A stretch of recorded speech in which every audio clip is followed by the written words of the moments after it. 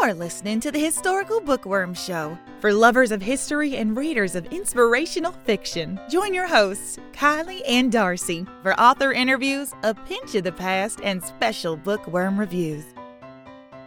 Hi, this is Kylie Woodley. And Darcy Fournier. Today's guest is an author of biblical fiction, an avid reader, and pastor's wife who loves reading and writing biblical fiction. When she's not serving in various areas at church or trying to stay on top of mountains of dishes, you'll most likely find her enjoying a good book and a cup of coffee. She co-hosts Behind the Story podcast, a Christian author interview show on YouTube and wherever you listen to your favorite podcasts. When not writing or trying to wrangle social media, she is trying to get her rescue dog to be cute on command for Instagram Reels. Naomi Craig, welcome to the Historical Bookworm Show. Thank you so much for having me. I'm so honored to be here today. We are so glad to have you. So your bio mentions you're a pastor's wife and author and that you have fun with dishes, coffee, and podcasting. So before we dive into the deep stuff, let's start with something easy. Your coffee. Do you like it light and sweet or dark and strong? Well, actually, this summer I've gone into having iced coffee. So I don't know if that disowns me from the serious coffee world. I used to be one of those who could do hot coffee all the time, but right now it's pretty warm. I just brew up a pot of coffee and make a simple syrup with honey and then put in some oat milk to make it all creamy and sometimes some vanilla or maybe even some mint in there. Oh, fancy. That sounds good and very refreshing in the summer. I was actually out of creamer this morning and I was desperately hacking out spoonfuls of ice cream to put in my coffee. What is it called? Affogato or something? Oh, no, it turned out all right, though. You mean it has a name? Oh, that's cool. Oh, but that's cool that you put honey in it because honey and coffee is a different flavor, but it's cool. Yeah. I like to do things a little bit more naturally, so I'll try to do honey where I can. But nice. So how did you get your start in Christian historical fiction? Excellent question. I was reading in the Bible where being a biblical fiction author, that's where my inspiration comes from, of course. And I had this thought with Rahab in the Battle of Jericho. She hides two spies, and then we don't really hear about her until in Jesus's lineage. But then I had this thought, what if one of the two spies was her biblical husband that's mentioned, Salma? So I just started imagining from there and went from there. Yeah, that is such a cool story when you think about the whole city has heard of Israel. And she says the whole city is on edge and scared to death because we've heard of your conquests and everything coming through, how the Red Sea was parted and all that stuff. And so was it just because of that, or was it something more that made her hide the spies? It's not really completely explained what her motive is to just hide these two men and not turn them over, because you would think that if they're scared of them, they would try to conquer them. But no, she's going to roll with it. So that's interesting. That was your first one. Yeah, she's committing treason against her country, her city, and what gave her this courage. And not only is she a Canaanite harlot, she's also listed in the line of Jesus. She's one of the 5 ladies mentioned. And you can find out her son is Boaz, who is Ruth's husband. So you can see this pattern coming through. And it's just beautiful to see how the Lord can use broken lives and restore them. Yeah, Rahab's story really is interesting. I know when I took my biblical courses with Liberty University, Dr. Elmer Towns, he said that at the time in that culture, it was very likely that Rahab was given the apartment likely by her father, and it was almost like a hotel. And then as part of the service, she was a prostitute. And I always thought it was I was like, oh, that's horrible. Coming from the culture that I come from. And culturally speaking, this was the norm for this woman. And then to marry Salma and just the freedom that she must have experienced in the Israelite culture and getting to know this God who loved her. It's really a beautiful story, really amazing. Yeah, and it's interesting too because, yes, the Lord gave her abundant freedom, but at least in my personal experience, it's not an overnight, the Lord tells me something and bam, I'm up to the degree of Paul as a Christian, you know what I mean? It takes a long time for me to learn a lesson. So I did include some struggles that I imagined that she would be going through with the baggage she carried from that lifestyle. So yes. And writing biblical fiction, I can imagine that the research is fairly taxing. I mean, I can get online and see pictures from 1800s. It's a little harder for you. Apart from reading the Bible, like you said, what other avenues of research do you use when writing your stories that take place in ancient times? That's an excellent question. For Rahab, there's not a whole lot written historically, so there's a lot left up to the imagination. But getting into Ezekiel's Song, which is my coming up book, there's Babylonian Chronicles, there's Josephus mentions it. So there's quite a bit later that tells you what's been done. So you can do a cross-reference, if you will, from you can find ancient Egyptian historical medical texts. So you can still find those floating around online, translated into English, of course, and then based off of what you see in the Bible and other parts of it. I am a very visual learner. So even shows like The Chosen, even though that's obviously been filmed just in the last couple of years, just showing the simple pattern of life. And obviously the technology even changed from Old Testament to New Testament, but just showing that simple pattern of life that at least takes you away from 21st century technology, and you can understand what the houses could have looked like and what the interactions with the people in the society could have looked like based off of other people's imaginings. But yeah, seeing someone else's interpretation helps your imagination wrap around it because, like you say, yeah, it's so wildly different from the way we live now. Yeah, it's pretty neat. Now this of course is many centuries later, but right where I'm at in Arizona, there's an archaeological park. And so it's a pretty well preserved little town of the Native Americans who used to live here in this area. So even just going and walking around their stone buildings and reading the historical plaques, that can help me too, because again, it's taking me away from what I'm currently used to with the technology and stuff like that. And just imagining, okay, well, here's what a city could have looked like. And that helps me lose a couple of years for the historical research. And I think when you're writing, you're producing something, you're giving out. And it's so, so important to be able to step away from the keyboard or your notepad and just be able to see and experience those things that inspire creating historical fiction. Now, in your research and writing, I imagine that you find inspiration in prayer and different things. And I know just sometimes in a story, you get stuck and you just have to stop and pray and rely on God and be like, where do I even go with this story? So now you've completed Ezekiel's Song and it's going to be released this summer. Is there anything especially interesting that you haven't covered in other interviews that you could share with us? Or perhaps there's something God's laid on your heart that you would like to share with our readers? Yeah, it's specifically about Ezekiel's Song. So if you're familiar with Ezekiel, he's in Babylon. He's called as a prophet to Jerusalem. But wait, there's more. He's paralyzed. The Lord symbolically binds him for Judah and for Israel's sins. So he's paralyzed. And so if you're doing some research on this, there are some people who say, well, he couldn't have been paralyzed for the entire 14 months or whatever the time frame was, because the Lord also tells him to fix his food. And the Lord also tells him to do this and to go here and that sort of thing, which I do believe I believe what I read, but now how, according to my research, was visions. He went back to Jerusalem in visions is how I see the scripture. But for these other things, I don't know. It just didn't ring true that he could have been released he had an hour off a day from being paralyzed. You know what I mean? So I just, in researching, I asked caregivers, tell me about being a caregiver for someone who is bedbound. And I really wanted to honor that because Ezekiel had a time frame of when he was going to be released from the paralysis.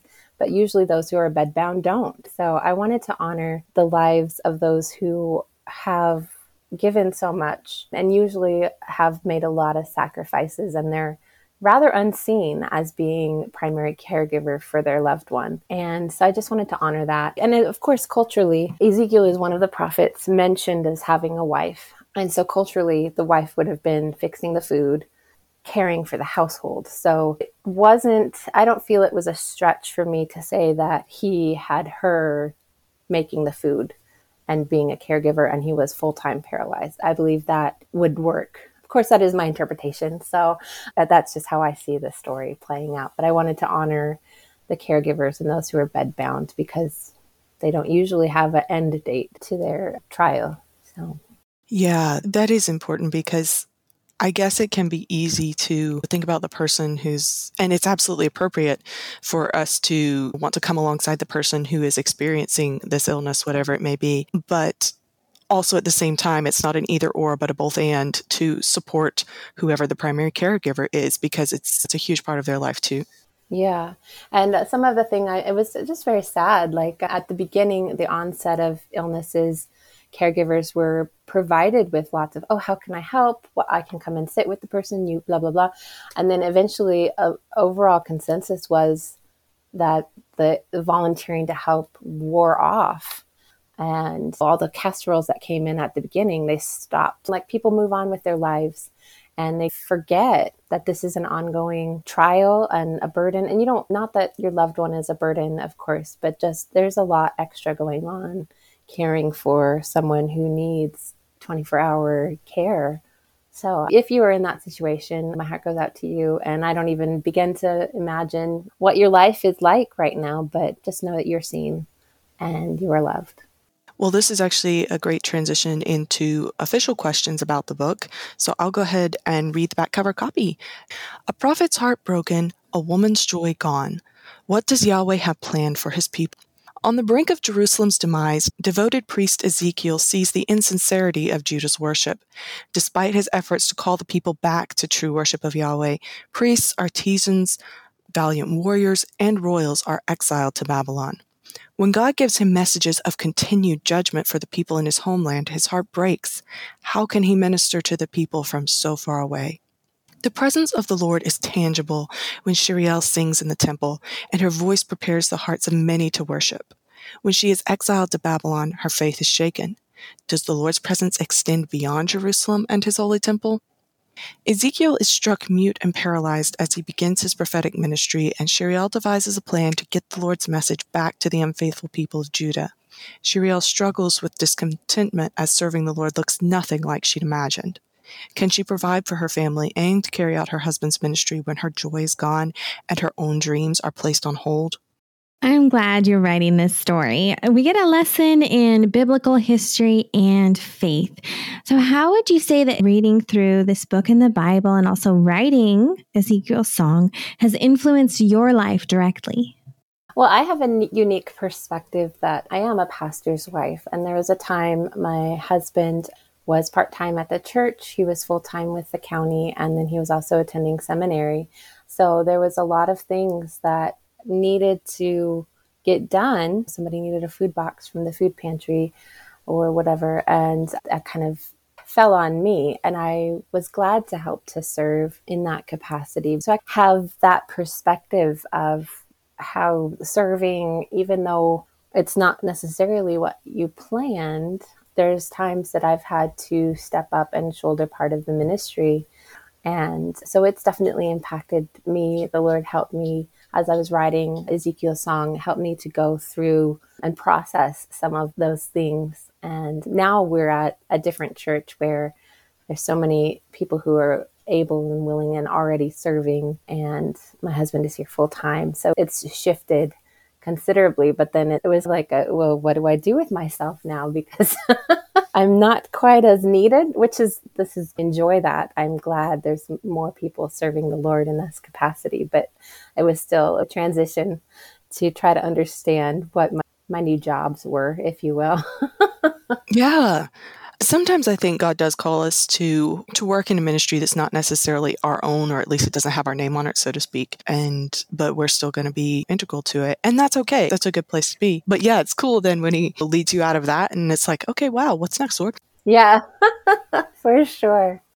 And you get to see other people serving in those capacities. I know sometimes different ministers can fall into doing everything because their call and their passion. It's really wonderful when the ministries can be divided between the servants and the saints of the church, and just they can learn and serve in those capacities. So yeah, everybody using their own gifts and serving how the Lord has put on their hearts. So it's beautiful when that happens. It is. It is. So were there any surprises that you ran into when researching this story? It was interesting that my husband, so I will go in and scan all of his library books in his office, and I'll be like, oh, well, I think I need to borrow this historical part of the Bible book. I think that needs to go on my shelf now. I'll go and steal all of his books.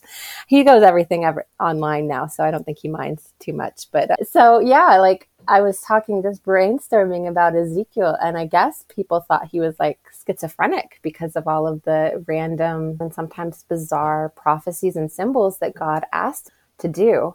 And I was like, that's interesting. So well, let's go back and see, was Ezekiel schizophrenic? And just like researching, I think it was a medical document about somebody who had medical knowledge. Here are the symptoms of schizophrenia.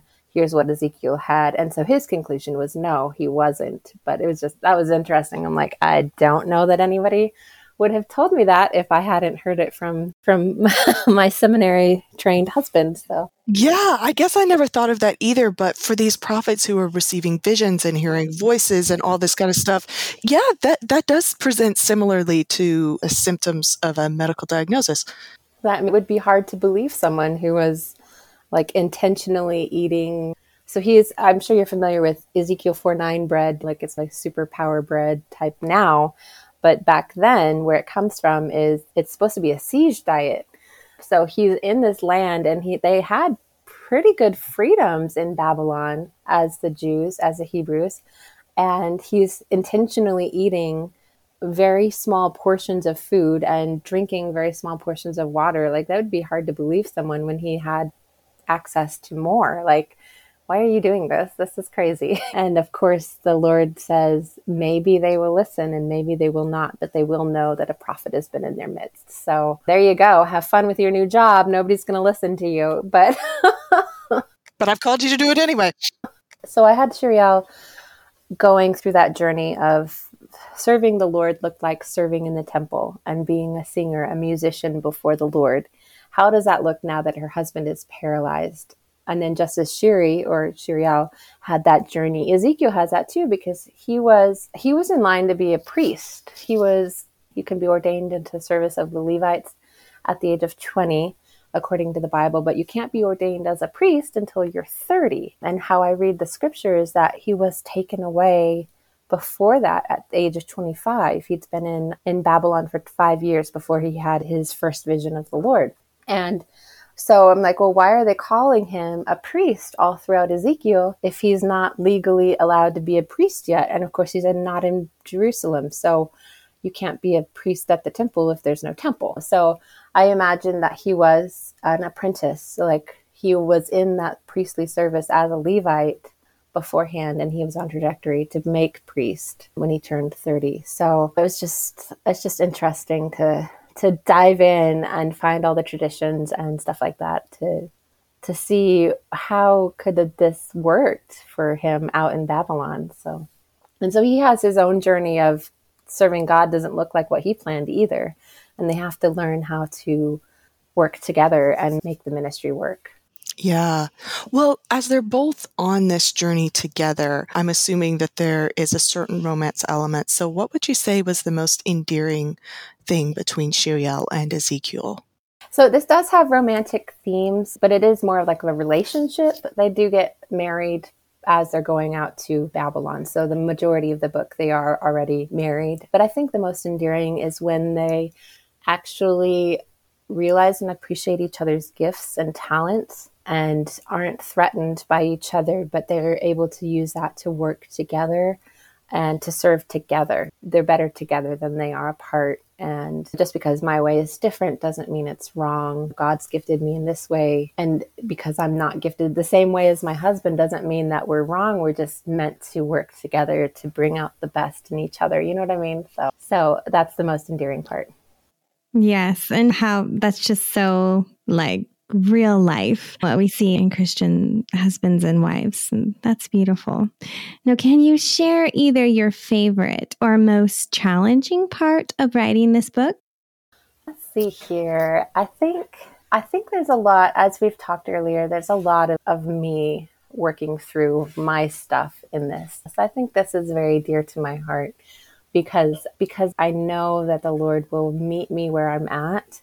Even if it doesn't look like what I thought it was going to look like, I know that the Lord is for me and for my marriage, and that He has plans. Jeremiah is actually a contemporary. So when you have, I know the plans I have for you, declares the Lord, plans for a hope and a future, that's actually a message from Jeremiah to the exiles out in Babylon. So I have that going directly to Ezekiel and Shiri's congregation, if you will. So the Lord is not gone, even if you think you're in the wilderness. The Lord is not gone if you are in a pagan culture who does not honor God.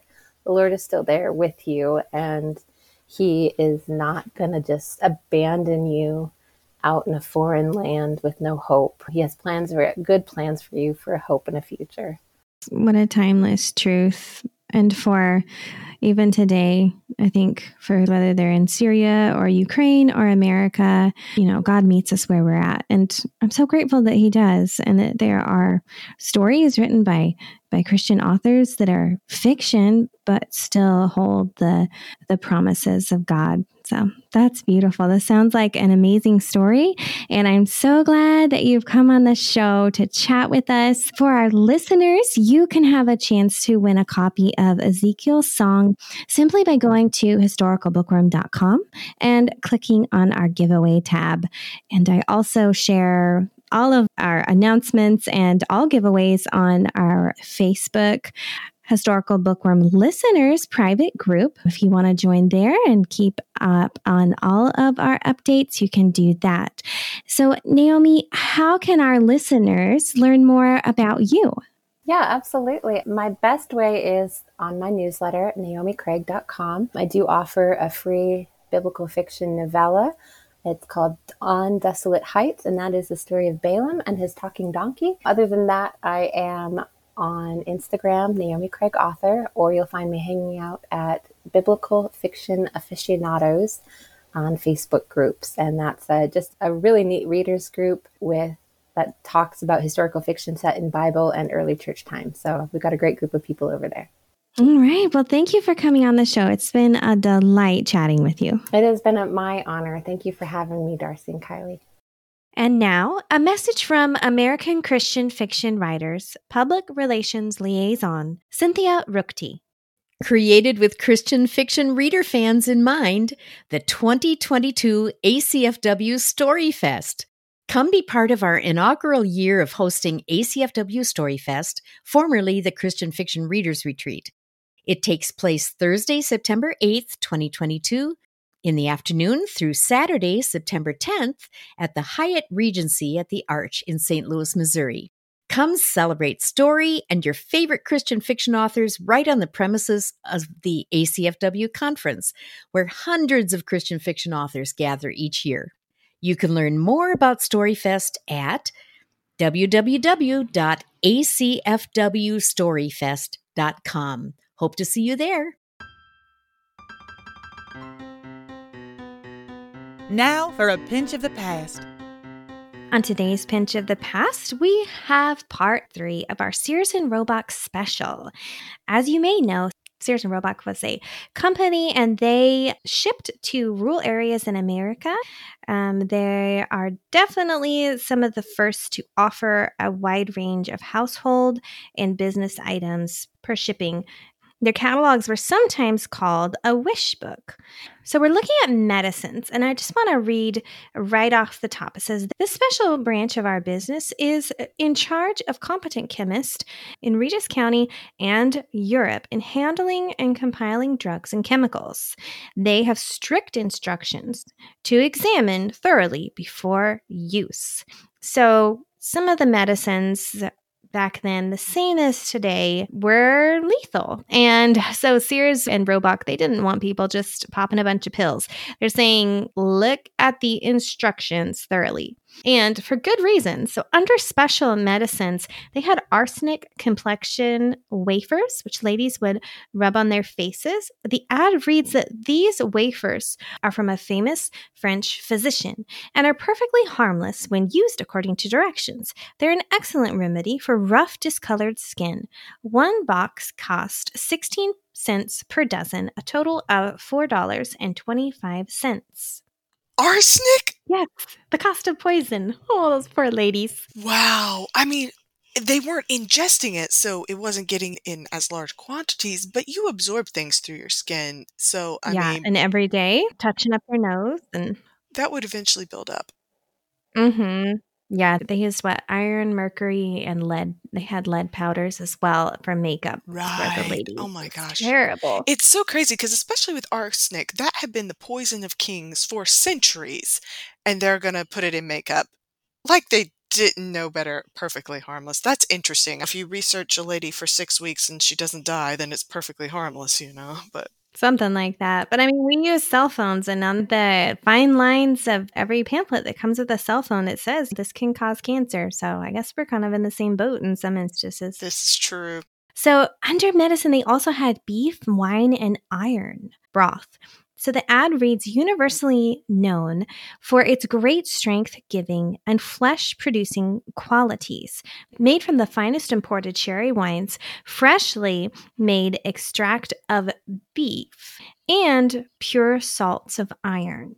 So it was guaranteed to make men buffer and ladies healthier. So it's both iron supplement and with the beef extract and things like that, it's got the gelatin and collagen in it. So honestly, if you didn't have too much iron in there, that probably wasn't a terrible supplement for building muscle and strengthening joints. Wow, that's a good point.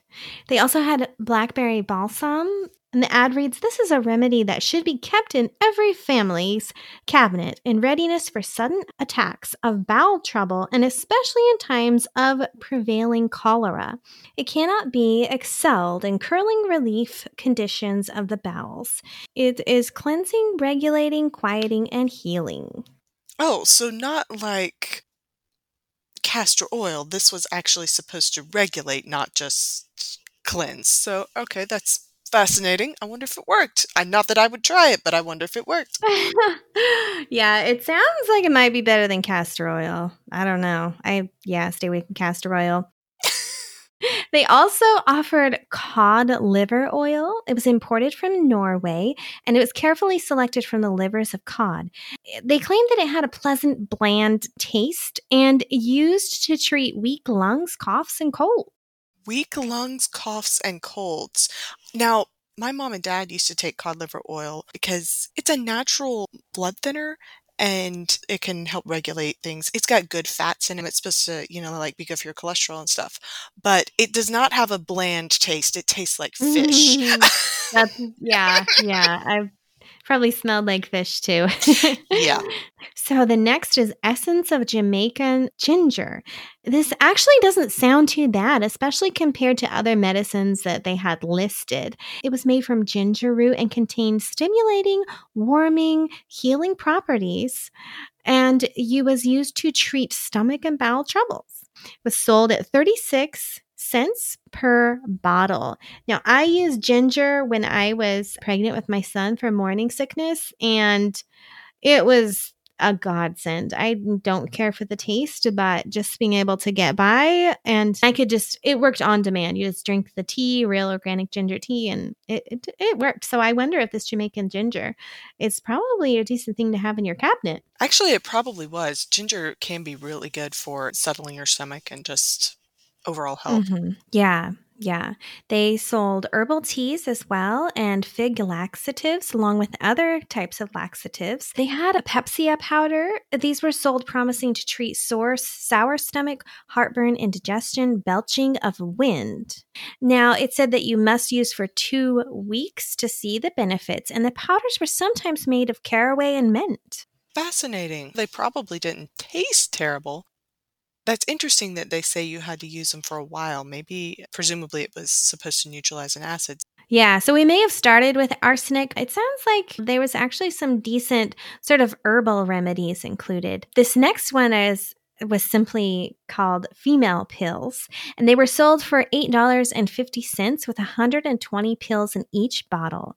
They claimed that these pills were made of herbs like pennyroyal, tansy, and cottonwood bark. They came with a warning that they were very powerful and should be used cautiously. Really? Yeah. Kind of makes you wonder.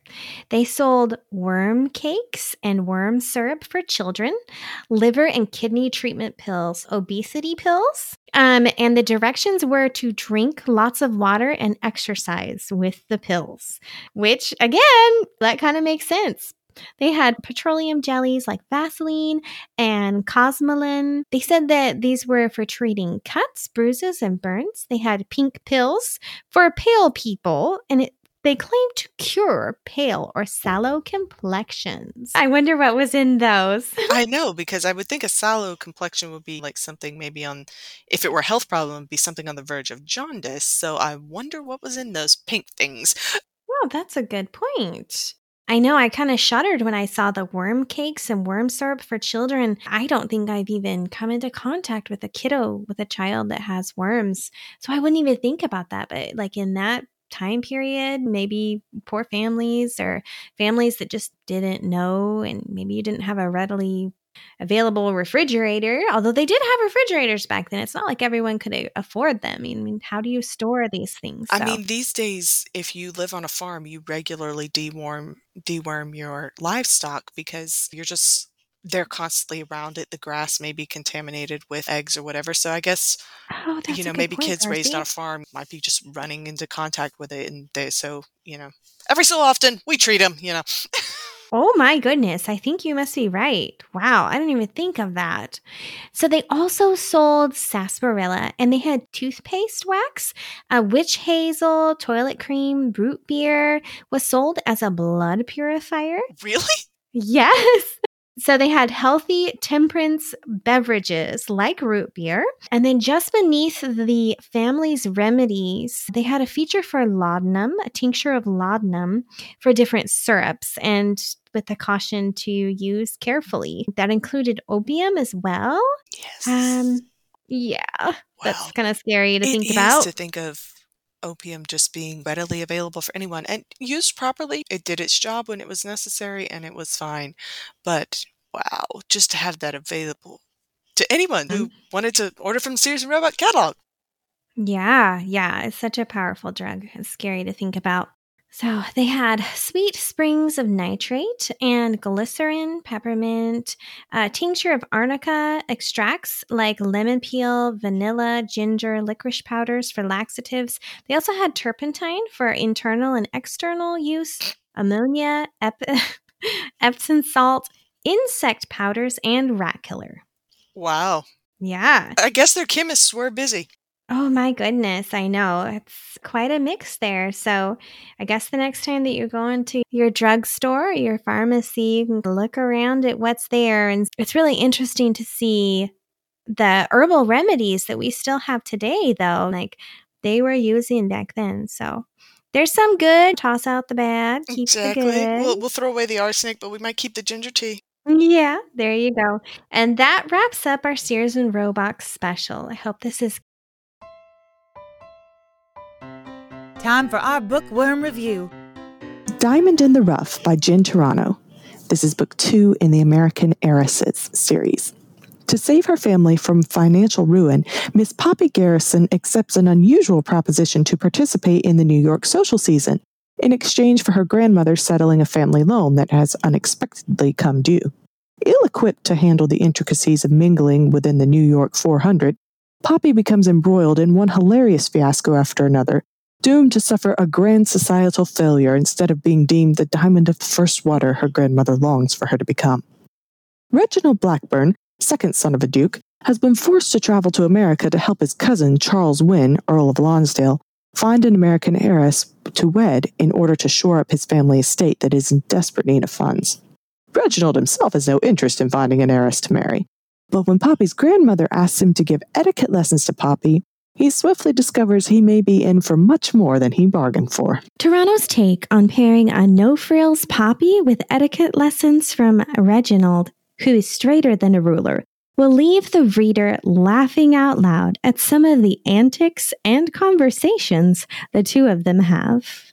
Toronto is a go-to author for readers of historical romance because her characters are always uniquely funny and standoutable, even if that's not a word. There's a bit of mystery thrown in for spice, but the quirks of falling in love amid unusual circumstances will keep the reader entertained long into the night.